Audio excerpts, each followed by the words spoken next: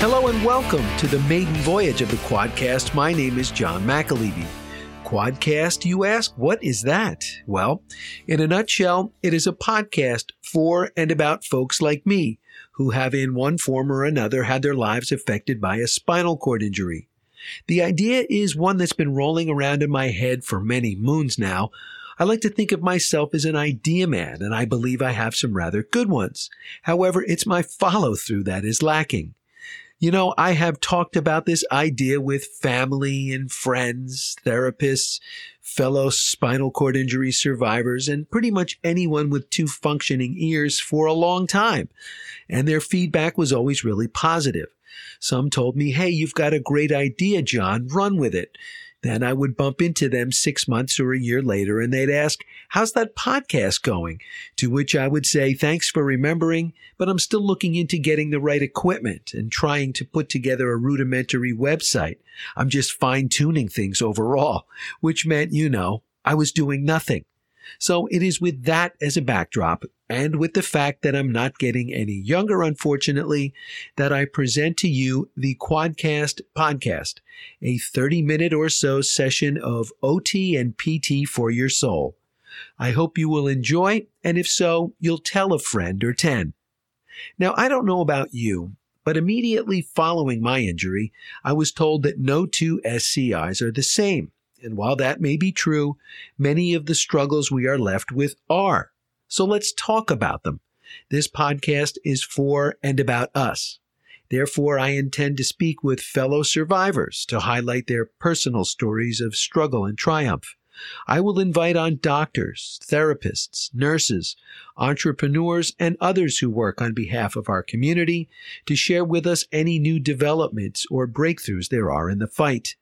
Nothing is off limits. I will discuss everything from bowel programs to Botox injections, all with the hope that by talking, sharing, commiserating, and above all laughing, we will fully understand that no one is alone in this. Okay, right off the bat, did you recognize my intro music? I know it was pretty quick and it was a little obscure, but were this project ever to get off the ground, it was the only music that would work for me. Do you give up?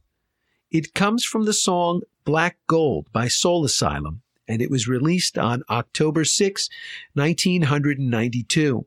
Unfortunately for me, just a few months earlier on August 19, I had fallen down my basement steps.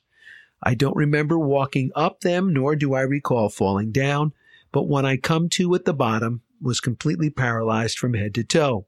I was 24 years old and about to begin living a whole new life. Like most of you out there, I'm sure you remember the exact moment you had to as well. Following 2 months on the neuro floor at Overlook Hospital, I arrived as an inpatient at Kessler Institute for Rehabilitation in West Orange, New Jersey. Here's where the song comes in.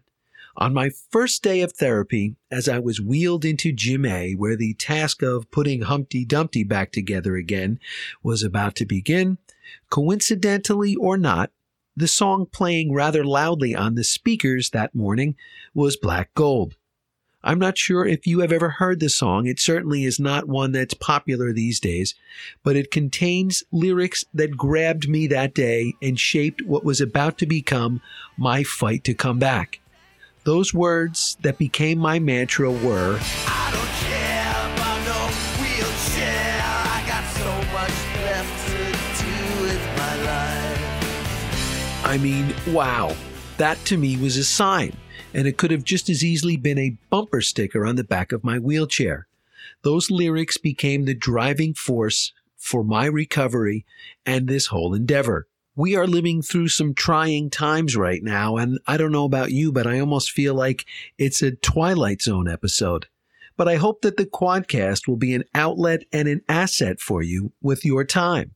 If there are people you would like me to speak with, please email me, and I will try to make that happen. If there are topics that I have not covered that you feel could benefit our community, give me a shout. As I said in the beginning, we are all in this together, and I look forward to hearing from you. Okay, enough about me. When we get back, I'm excited to speak with a man who truly embodies the lyrics I highlighted earlier. In fact, the first sentence of his website reads as such, quote, "A two-time world traveler and a navigator of life with paralysis for over 2 decades, he has presented to over 1 million people in 38 countries," end quote. Who is he? Well, you'll just have to stick around and find out. We'll be right back after this word from our sponsor. Hi, everyone. I'm Matt Laughlin, the radio play-by-play announcer for the New Jersey Devils. If you like what you're hearing from John McAleavey on today's show, then you'll want to check out More Sports Now's podcast. You know, John's a huge sports fan, and each week he joins me and Steve Titchener for a spirited roundtable discussion on what's going on in sports on both sides of the Hudson. Our podcast can be heard at moresportsnow.com, but also on iTunes, Spotify, and iHeart. I hope you'll check us out. And welcome back to the QuadCast. I'm John McAleavey. Now, when I thought about who should be my first guest, I wanted it to be someone who has not let their spinal cord injury define them, someone who has made an indelible mark on the community and has a compelling story to tell. And I think you'll agree after listening to this that Scott Chesney is that someone. Scott, welcome to the show. John, it is a pleasure to be on the QuadCast. Congratulations on your program. I am humbled. I'm honored to be your first guest. Wow, that's terrific. And, I guess we should start off by saying that we share a common friend. My occupational therapist from Kessler, Miss Gabriella Stiefbold, is a neighbor of yours or a town friend? She's a town friend. I've known her husband for years, and our sons actually are freshmen, soon to be sophomores in high school, play soccer together, and are great friends. So the world's getting smaller every day, John. It certainly is. And a shout out to Gabby for putting us together and letting it enable us to talk here today. Scott, I guess before we really get into it, we should probably talk about the circumstances that we're all living under right now, this COVID-19 pandemic that's enveloped the globe. How has that affected the way you and your family are living? Well, like everyone, John, we've had to pivot, we've had to adjust, we've had to adapt. I don't think a day has gone by, and now we're into this maybe 60 days, is that where I haven't awakened and kind of rubbed my eyes, shaking my head and saying, was this all just a nightmare? But what's interesting, then a little grin overcomes my face. And while I don't know the enemy out there, it's still unknown to all of us to a degree, is that the little grin on my face, though, is it's so related to my disability. And I have found this to be true with others with disability, is that we have an opportunity here to take what we've learned through living life with a disability and really apply it to these circumstances, because I'm hearing the words, people actually feel paralyzed out there who aren't paralyzed. They feel trapped. They feel confined. Welcome to our world, right? Exactly. That's so much a part of our world. And again, I'm not saying that we have it all handled out there. We are still a part of the population that is at the highest risk, especially those with upper respiratory issues. So, we have to be careful. But when you talk about having to adjust, when you talk about having to kind of adapt and pivot, we've all taken, to a degree, a master class in this, whether it was being born with a disability or acquiring it at some point in our lives. So the biggest issue, which I have no problem saying because it really hasn't weighed me down too much, my biggest issue, John, has been, when am I going to get my hair cut? It has absolutely nothing to do with anything except my being vain and having no control over my hair and not trusting a single person in my hair to cut it. So if that's my biggest issue from all of this, then I really have no problems right now. Well, I must say you are a braver man than I doing your Zoom casts on your Thrive community. I shy away from them because, my boss right now is a little bit long right now. So I am shying away from the Zoom podcast at the moment. Right? It's quite all right. I still believe I have that radio face, but for some reason we find a way to do some videos as well. So whatever it may be, you know what? My hair hasn't grown that long, but I do see. And real quick again about what's out there and what I've been sharing with a lot of people, John, is that, you know, we have a fear of the unknown. And if we have any athletes out there or anyone who's been in any kind of competition, doesn't necessarily mean sports, is that you like to prepare yourself as much as possible for your opponent. And so the challenge is that this COVID-19, this pandemic, we're learning more every day, but we really still don't know a lot about the enemy, about the opponent. So that could take us to levels of fear, or like anything in life, John, we could say, you know what? Who am I all about? What am I capable of? What are my abilities? What can I bring to the table? And I have found that to be so true in my life rather than getting caught up. I mean, there's a great saying the only competition in life is that person in the mirror when it really boils down to it, and that's with yourself. So I have to, and this is a daily grind, this is a daily commitment that I and a lot of people in this world are making to themselves now, is that how can I be a better version of myself each and every day?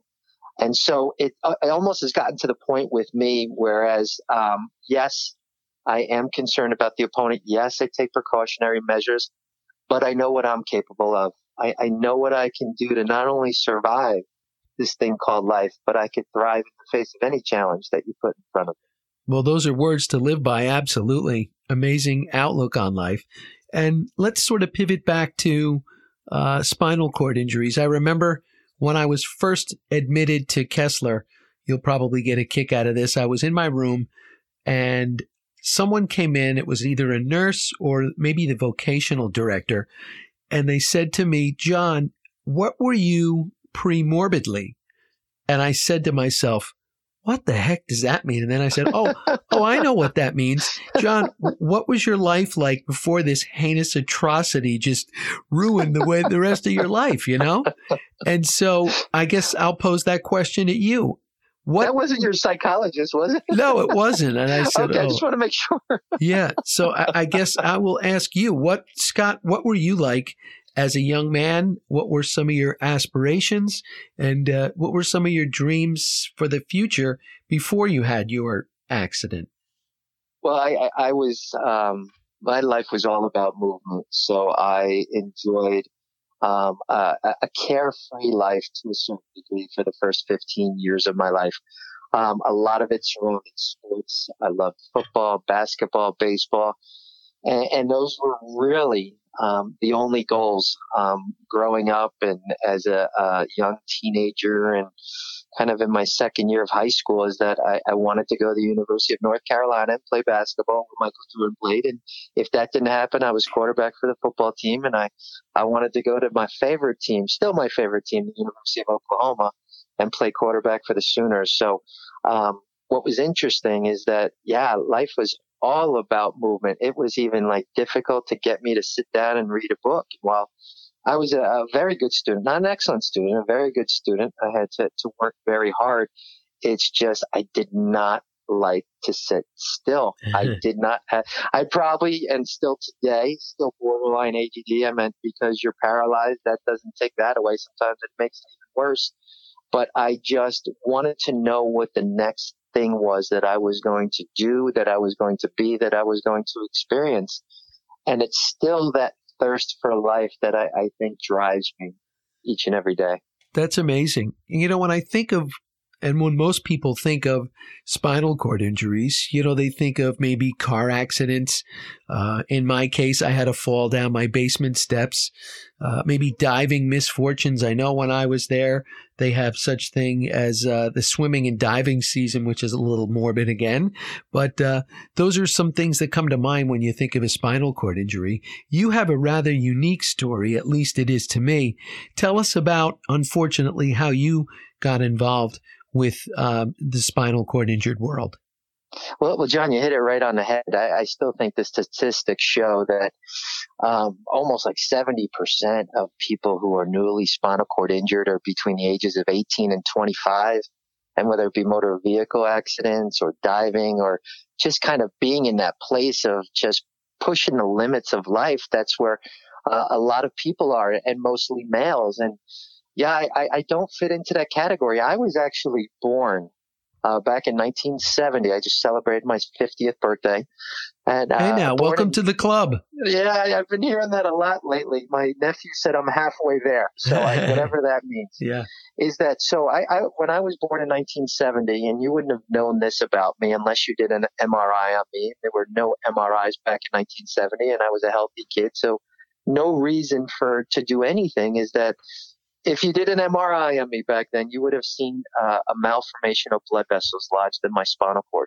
And it was almost like a sleeping volcano in which it could have like gone off at birth. This malformation of blood vessels bled and kind of exploded, creating almost like a stroke in my spinal cord.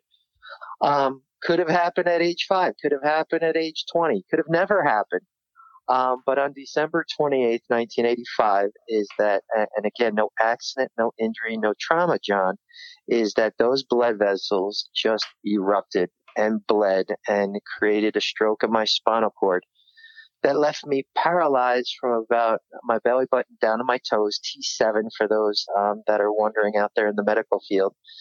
And what's very interesting is that it started with a numb big toe. So I woke up, I was a sophomore in high school. I woke up the morning after a high school basketball game and I couldn't feel my left toe.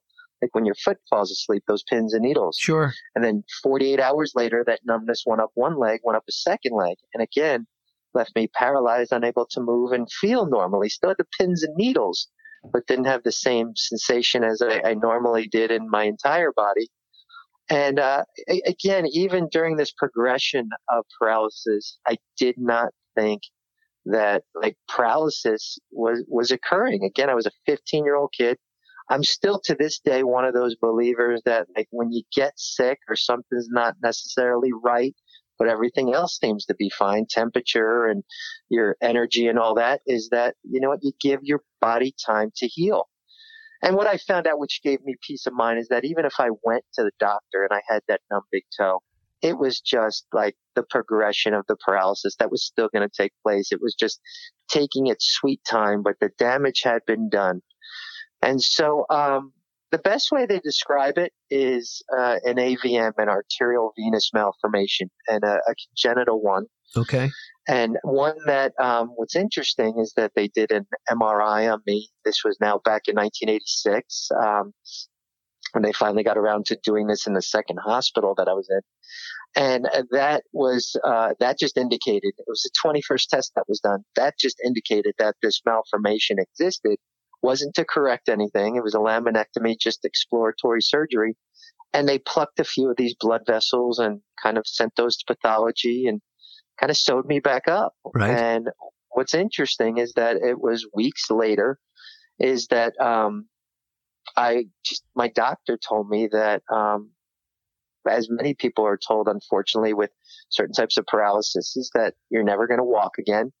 And then I was told that I was a very lucky kid. And I was like, you just shattered my dreams. How could you tell me I'm lucky? Lucky, right? And I know. I was like, yeah. And I told him what my dreams were, what I just shared with you, North Carolina, Oklahoma. Doc, how could you tell me I'm lucky? And he said, well, Scott, yours is the 12th documented case ever. And what he had shared with me was that a retired pathologist from Africa was visiting a former colleague at Columbia Presbyterian. And he said, hey, you know what? While you're here, can you take a look at this? And the guy had seen one of the cases before mine, one of the 11 cases before mine.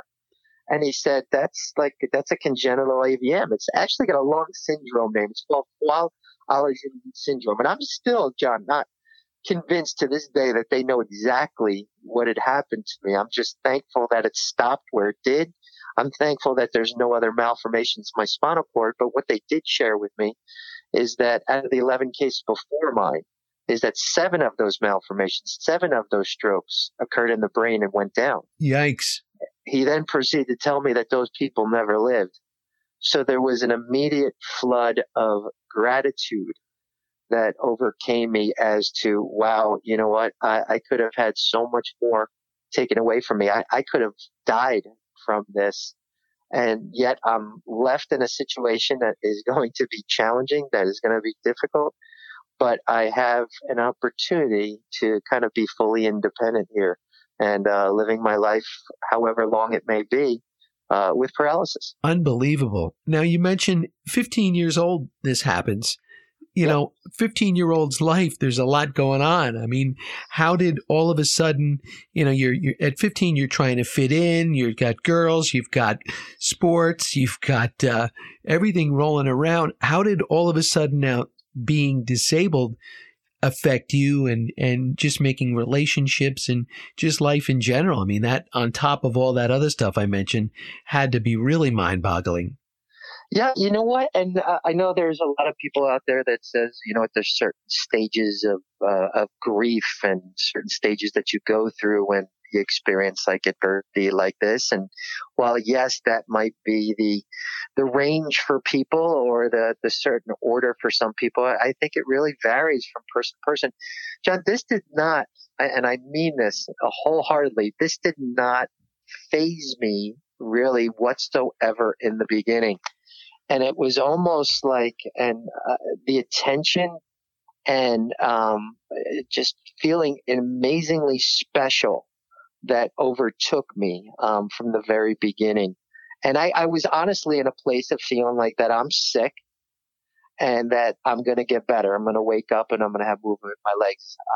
Even kind of after the doctor said that to me, I really, in terms of never being able to walk again, there was still part of me that says, okay, my body just needs to rest. It just needs to heal. So I still to this day don't necessarily, and we're going into almost 35 years of this now, is that I just still don't place a permanence on this. But it was something that I realized that was so big and so life altering that, you know what, I could not face it and necessarily deal with it. So it's almost like I create an escape for myself.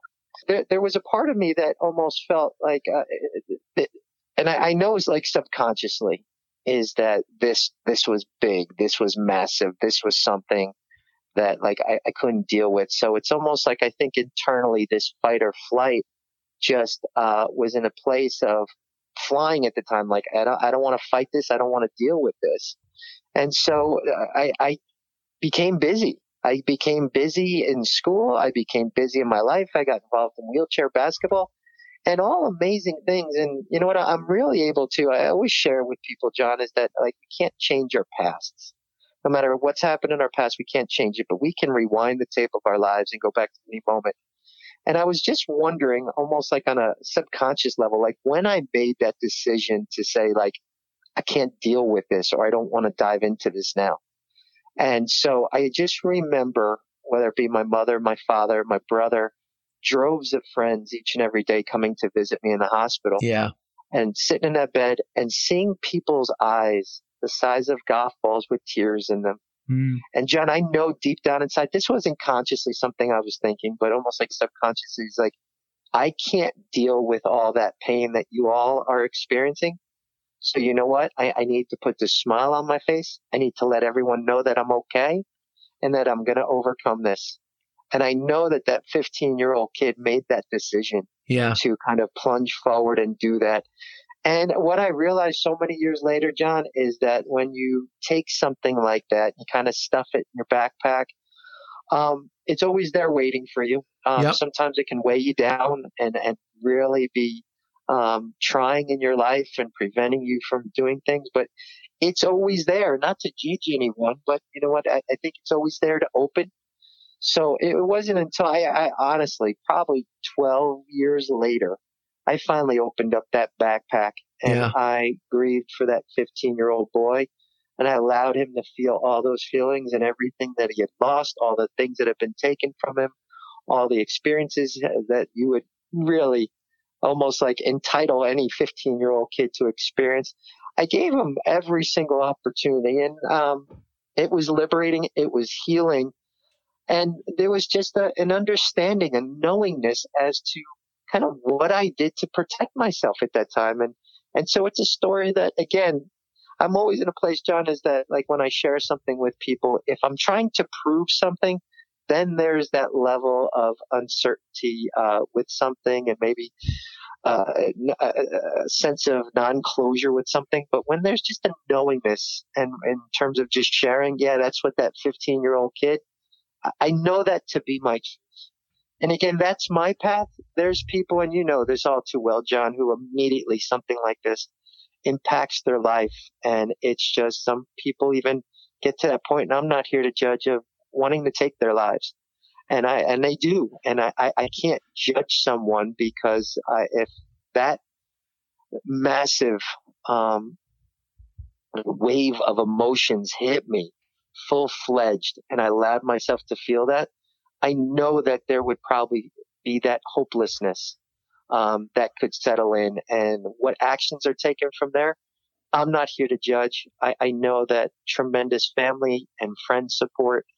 And also, again, that fight or flight side of me just said, Yes. okay, we need to take off, and we need to let everyone know that we're okay. Yes. And so that's what I did. That's amazing. I can remember a lot of those same feelings. I was, when I first got to Kessler, I was 24 years old at the time, and I was lucky enough that I grew up in Short Hills, which was, I could have thrown a rock from my house and hit Kessler. So it was nice that I had friends that were there 24/7.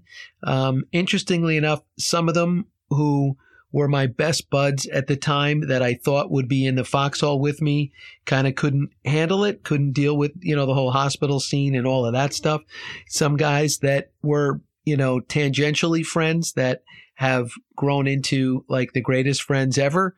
But I can remember being in the rotunda every Saturday watching football games. I had buddies that would travel out from the city that would sit with me. They just wouldn't let me, not be a part of the whole crew. And it sounds like exactly what you are describing right there. Also family. I mean, how can you not thank your family for times like this? I know some folks that I was with that were patients, their families bailed. They couldn't deal with it, or some of them maybe didn't have close families, or that weren't going to be able to take them back in when they were finally, ready to get home. And, how can we not thank folks like that? I mean, they're the ones that really kept us going, don't you think? Yeah, John, you're hitting it on the head, is that we can only hope that everyone out there has the family and friends support that we had. But unfortunately, you're right, is that there's some people who you would think are the most loving, caring individuals who, when something like this happens to a loved one or a friend, they can't deal with it. They run in the opposite direction, and people judge those people. And I would hope, again, if this never happened to me, and let's say it happened to my brother, I would hope, I would want to believe that I would have everything in my power to love him unconditionally and be there. That's not a guarantee. And so I'm thankful. I know it's so much a part of the rehabilitation and the healing and the unconditional love process that takes place. I will share this, reminded me of this, is that a very close friend who was actually my running back in football. So I was the quarterback. He was my running back. It took him a little time to get to the hospital. And when he did, I get a little emotional every time that I think of this story, which isn't that often. But he came into my room and his head was down. And I said, "Hey, Matty." He goes, "What's up, Ches?" He could not pick his head up. Yeah. And I said, "Matty," I was like, "lift your head up, buddy." And he had like tears in his eyes. And then I got tears in my eyes, and I got tears in my eyes now. And I just said to him, I was like, "Buddy, I'm still here." He goes, "I know that, man. I know that." And it was very difficult for him to formulate sentences. He came over, leaned over, gave me a hug, and he left pretty quickly. And so right away I had said to myself when he left is that, wow, if Matty was the one laying in that hospital bed and I was the one on my feet, would I have the strength? Would I have the ability to connect with him? And I would hope so, but that's not a guarantee, especially because so much of that particular friendship was the physical, playing football, basketball, baseball, two of the fastest runners in the class. Everything, so much of our friendship and relationship involved the physical, and now that had been taken away. Yeah. So it's tough. And again, looking from the outside in, and as a parent. I'm at being a parent myself now. I'm at, you want to think that, you know what, you're the ones who are supposed to be taking something like this on. You should never have to witness a child going through this who still has the world in his or her palm of their hands.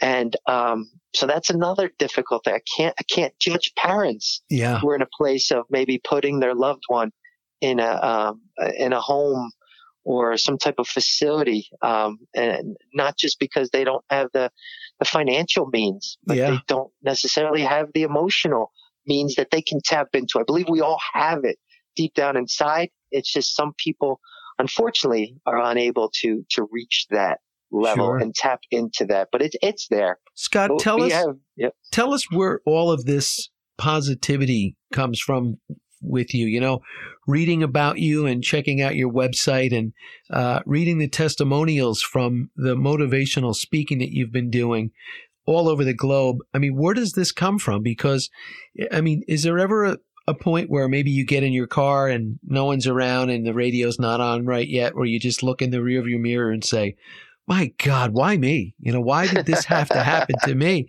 Because most people see you with a smile on your face and you're pumping young people up with self-esteem. I know is one of your big mantras. You want people to have self-esteem, but there's got to be a point where you just want to say, you know, I want to throw in the towel, have a bit of a pity party and start that. Where does all of this come from? Yeah, you know what? And I have those. I absolutely have those moments. That's called being a human. So like I made a decision a long time ago, John, is that I said to myself, I am no longer going to have a bad day. I refuse to have a bad day. Oh, do I have challenging moments? I have moments my legs feel like when your foot falls asleep, but like 100 times worse each and every day. Right. A 15-year-old kid decided not to take any medication. He said, I'd rather have some feeling than no feeling at all in his legs. And I'm so glad I made that decision back then. And so the thing is, if I focused on nothing, and it's such an example that I wake up to, even my legs, if I focused on nothing except the pins and needle feeling in my legs, I'd probably be screaming in agony right now. But so, yes, I have those moments of pain. Yes, I have the moments of sadness. Yes, I have the moments of what if or would have, could have, should have, and all these things. I allow myself to have moments of that. But where does this strength come from? It's deep down at the core of who I am and in my heart, which is so filled with gratitude. And so that's why I share with people each and every day. If you feel like you're in a funk, if you feel like you can't get out of your own way, if you're dwelling, if you're thinking more about the past, you're dwelling on the past and everything, wow, you're going to be stuck. If you're too preoccupied with life and full of anxiety, that means you're in the future. Yeah. You've got to get back to the moment. And what brings me back to the moment more than anything, John, is this wonderful gift that we have in every moment, even during this pandemic, is gratitude. So I start my day, I end my day with gratitude, but I also try to flood my life with gratitude in terms of for every one thing that you legitimately tell me is sad about your life, sad about my life, is frustrating about your life, my life, it's not going well, your life, my life. I'm going to tell you that there's at least 10,000 things that are awesome about our lives. And so it's not a matter of going there immediately, because it's very important, John, for us to feel our feelings, to feel that frustration, to feel the sadness, to feel all these natural feelings. But I find when I'm dwelling on any one of them, I'm not in the moment. Right. I am not in the moment. I'm either trapped in the past and rewinding that tape, or I'm, again, filled with anxiety of too much of what I'm trying to control, which I have no control over in the future. So how do I get back in the moment? You bring up the line, why me? Yeah. And that absolutely has surfaced from time to time. Then all of a sudden, I got to a point where it was almost like, why not me? To the point where, like, I can handle this all. And then I kind of, like, during my travels around the world and everything, saying, you know what, I want to take on all this energy. So that even kind of like transcended to, why this? Yeah.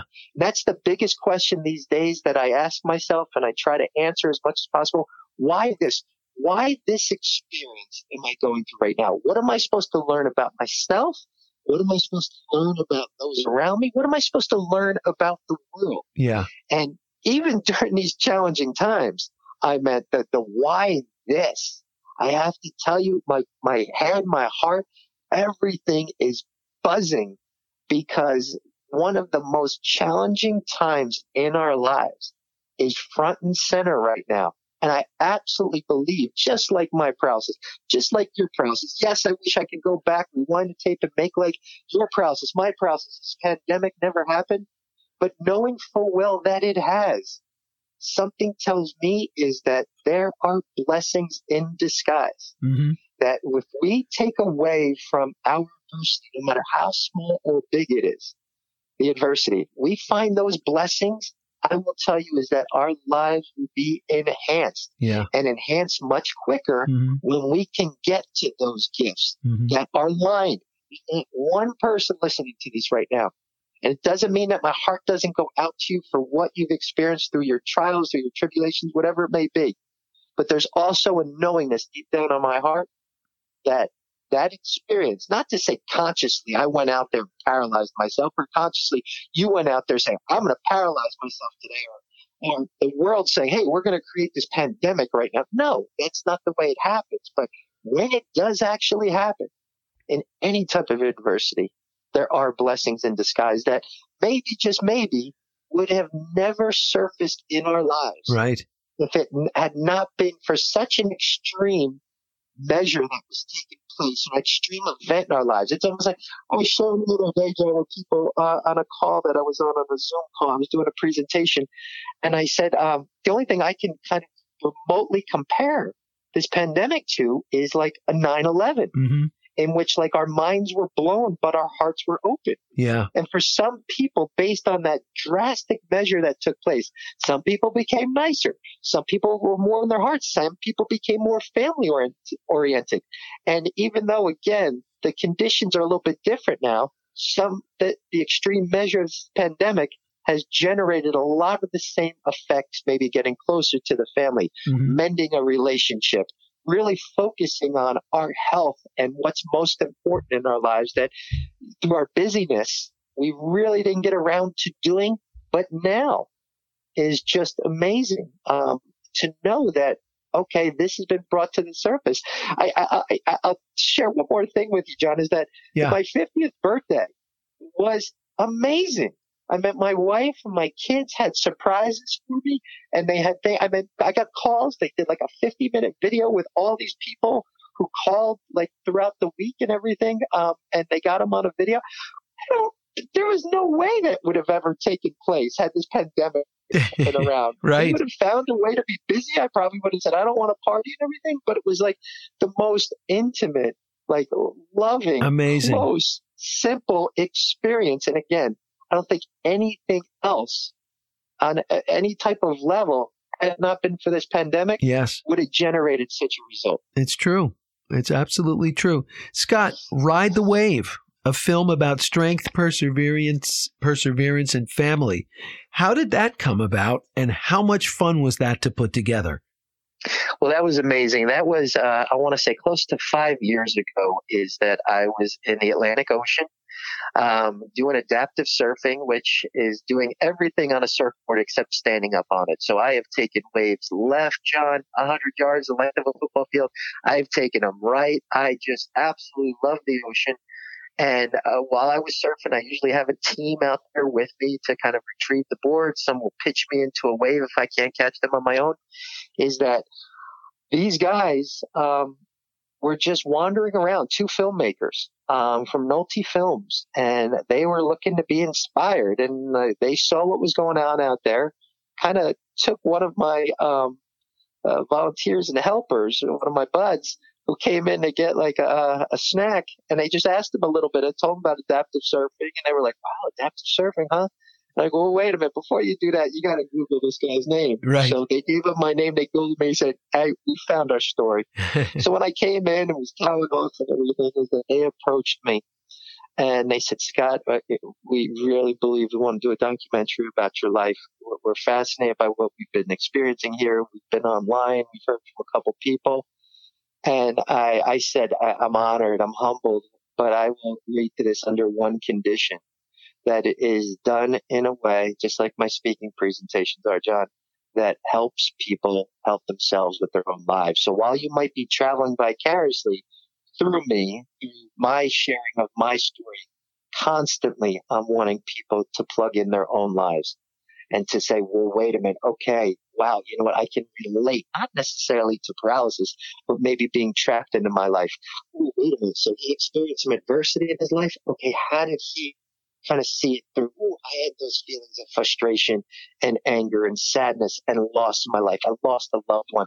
All these things that like so many people in this world can relate to. I wanted that to be the way in which this film was done, and they did a beautiful job. And you know, and you talk about pivoting, you talk about adjusting. So the whole plan for this movie, Ride the Wave, was to go to film festivals, almost like applying to colleges. You apply to film festivals and you hope they accept you and they want to debut it and kind of spread the word. And we actually had it in the hands of some of the top film festivals who were just getting ready before this started to kind of announce who their winners were. Then all of a sudden the pandemic, so we were going to go the film festival route, then maybe theaters, and then whatever, doing it online. This happened, and all the film festivals were canceled, postponed, or whatever. We could have waited till next year, but I got together with the filmmakers, and we all agreed that there may never be a better time in our lifetimes than now to share this film, in which it's about hope, it's about perseverance, it's about courage, inspiration, motivation, love, family, friends, yes. All of these ingredients that we're really exploring and tapping into in our own lives now. So we worked it through Vimeo.com. Right. Yep. So you can rent it, you can buy it on there. And the feedback has been amazing around the world so far, and it reached a lot of people. And I'm going to actually start, which was going to be an in-person tour, right? Is that I was going to go around, and whether it be corporations and colleges and schools, and speak. There was going to be a part of the tour, too, in which we were going to bring this film to rehabilitation centers, to that hospitals, to VAs, children's hospitals. And so while obviously, and then do a motivational presentation and a Q&A after. So while we can't do that, is that we can do that virtually to the point where we're going to allow like the hospitals and VAs in these major cities to have a screening period of maybe 48 hours, 72 hours, I don't know, in which they'll be able to review the film. And then right after their viewing period's over, is that I'm going to appear via Zoom or however, and do a virtual presentation for them, connect with as many people, family members, faculty members, that healthcare professionals, you name it, and then do a Q&A as well. So again, pivoting, adjusting, the Ride the Wave tour continues. I guess all that's left at this point now is whether it will be Clooney or Pitt that plays the starring role. Do you have a preference? Do you have a preference? You know what? I am playing the role of me. So, but I have not given up on the hope, as my nephew said, is that like I'm halfway there at 50. Hey, there could be a documentary sequel down the road. I do not believe it's going to be as exciting as the first 50 years. Okay. But you know what? I'm going to do my best to make sure that the next 50 years, if that's how long I'm supposed to be here, is just going to be filled with everything, John, that Ride the Wave offers. And real quick, is that the Ride the Wave title came. And while, there's a surfing element to it, it's so much more about the ways of life that we're riding, knowing full well that there are peaks to our lives, just like there's a peak to a wave, in which those are moments in our lives that we wish never came to an end. And we wish we could ride those forever and be at the peak, but we know that there's no peak that ever lasts. Right. And then the valleys, and that's the failure, that's the setback, those are the struggles that we have. And you know what? How would we know a peak if we didn't know a valley? And so the valleys in which we've experienced, those are moments in which we said, wow, yes, we wish these moments would come to an end. Sometimes we want to get off that wave. We want to leave this thing called life. Absolutely. And so, but you look back on those now. You look back on those failures and those struggles that we've had.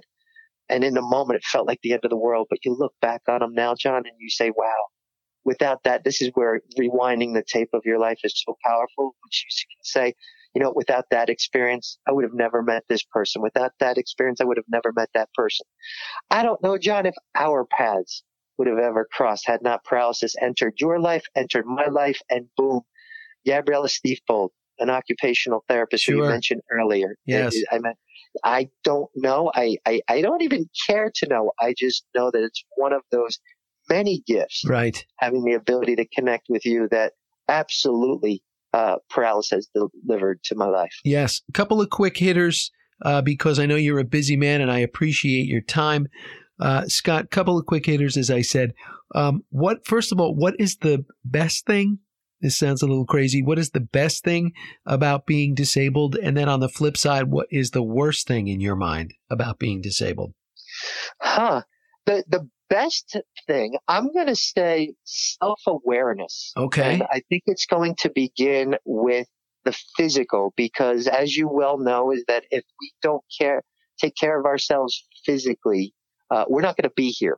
So for me, on a daily basis, whether it be having to catheterize myself, whether it be having to have a certain type of bowel movement, whether it's checking my skin, I have to make sure that my body is in top shape as much as it can be. Again, aging with a disability, and doing everything that I can to physically take care of it. That transcends. So that goes from the physical. Yes. For me, it goes to the mental, because unless the mental is going to be there, and the attitude, and mostly a positive attitude, is that I'm going to find excuses not to care for my body. And I know what that's going to result in. It's going to result into a hospital stay. Right. So that's where, it's about the mental game as well. And I feel that what brings it all together for me, it's the spiritual. Okay. It's the spiritual, knowing full well that, there is something much bigger than us all that exists out there. Call it God, call it whatever you want, or don't call it anything. Sure. That is just sending us signs, sending us signals each and every moment of our lives to kind of put us back in the moment and help us to reconnect with ourselves. So that's the best part. I want to say just the self-awareness. The biggest challenge for me, and it's the physical. Yeah. It's the physical for me. So I like to say it's the greatest paralysis. It's like heaven and hell. And heaven in so many ways that I just shared with you.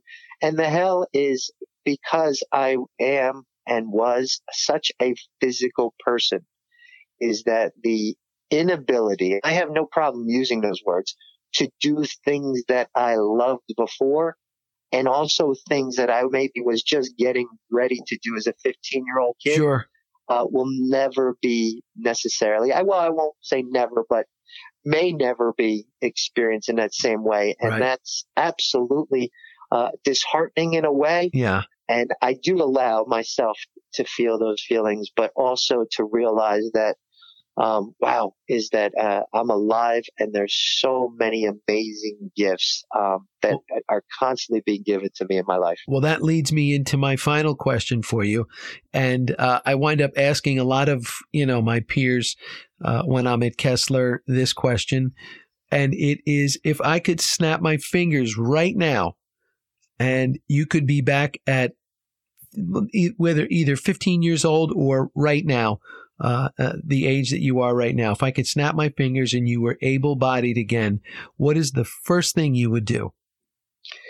First thing I would, can I expand it to more than that? So yeah. Well, let me tell you what I would do, and then you could kind of take this wherever you want. Yes. If you could snap your fingers, something that I have not been able to do, unfortunately, in 27 years, snap my fingers.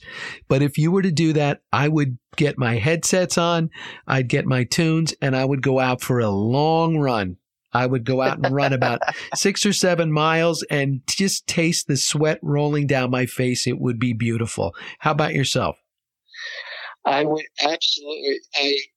I'm right there with you. I would stand up, probably give my wife the biggest hug in the world and kiss, and then my son and my daughter, give them huge hugs as well. And I would probably run as long and as fast as I could to the closest ocean to me, and I would just run as fast as I could and just jump into that, not dive, Hit the surf. jump and hit the surf, and just, I don't even know if like surf on a surfboard, but just go in the water, and no matter how cold, you don't even have to tell me what time of year it is. I'm going in that ocean, and I'm either going to freeze or I'm just going to have a ball. But I just feel that's my happy place, and love to be fully free in there with my body again, full sensation, full movement. Not if that day ever comes, but when that day comes. We can only hope, right? And we can only think that that in due time, something like that will be possible for folks down the road, and who knows, for you and I, perhaps one of these days. Would love it. Excellent. Well, Scott, I want to really thank you again for taking time out of your busy schedule. I mean, all you need to do is go on Scott Chesney's website and see a true renaissance man, all the stuff that he's involved with. And for you to carve out a half an hour, 45 minutes of your time to be the first guest here on the QuadCast has been my pleasure. And I'm sure our listeners will feel the same way. Thank you again for coming on. John, thank you. You're a natural, my friend. It sounds like you've been doing this for years. So, again, I'm humbled, I'm honored, and I can't wait to see how much you flourish with the QuadCast. This is phenomenal. You're in your element. I know you're going to be helping a lot of people. So thank you. And that will do it for the inaugural QuadCast podcast. Look for us on Facebook, Twitter, and hopefully as many podcast hosts as possible. I want to send a special shout out to Chris Parapesco, my trusted producer who works at Sound Lounge in New York City. Thank you, Chris, for answering all of my questions and for mixing the show for me. Make sure to tune in next week when my guest will be my friend Mike Nichols of the Mikey Strong charity hockey events. Once again, I am John McAleavey, and I thank you for your time. I don't care.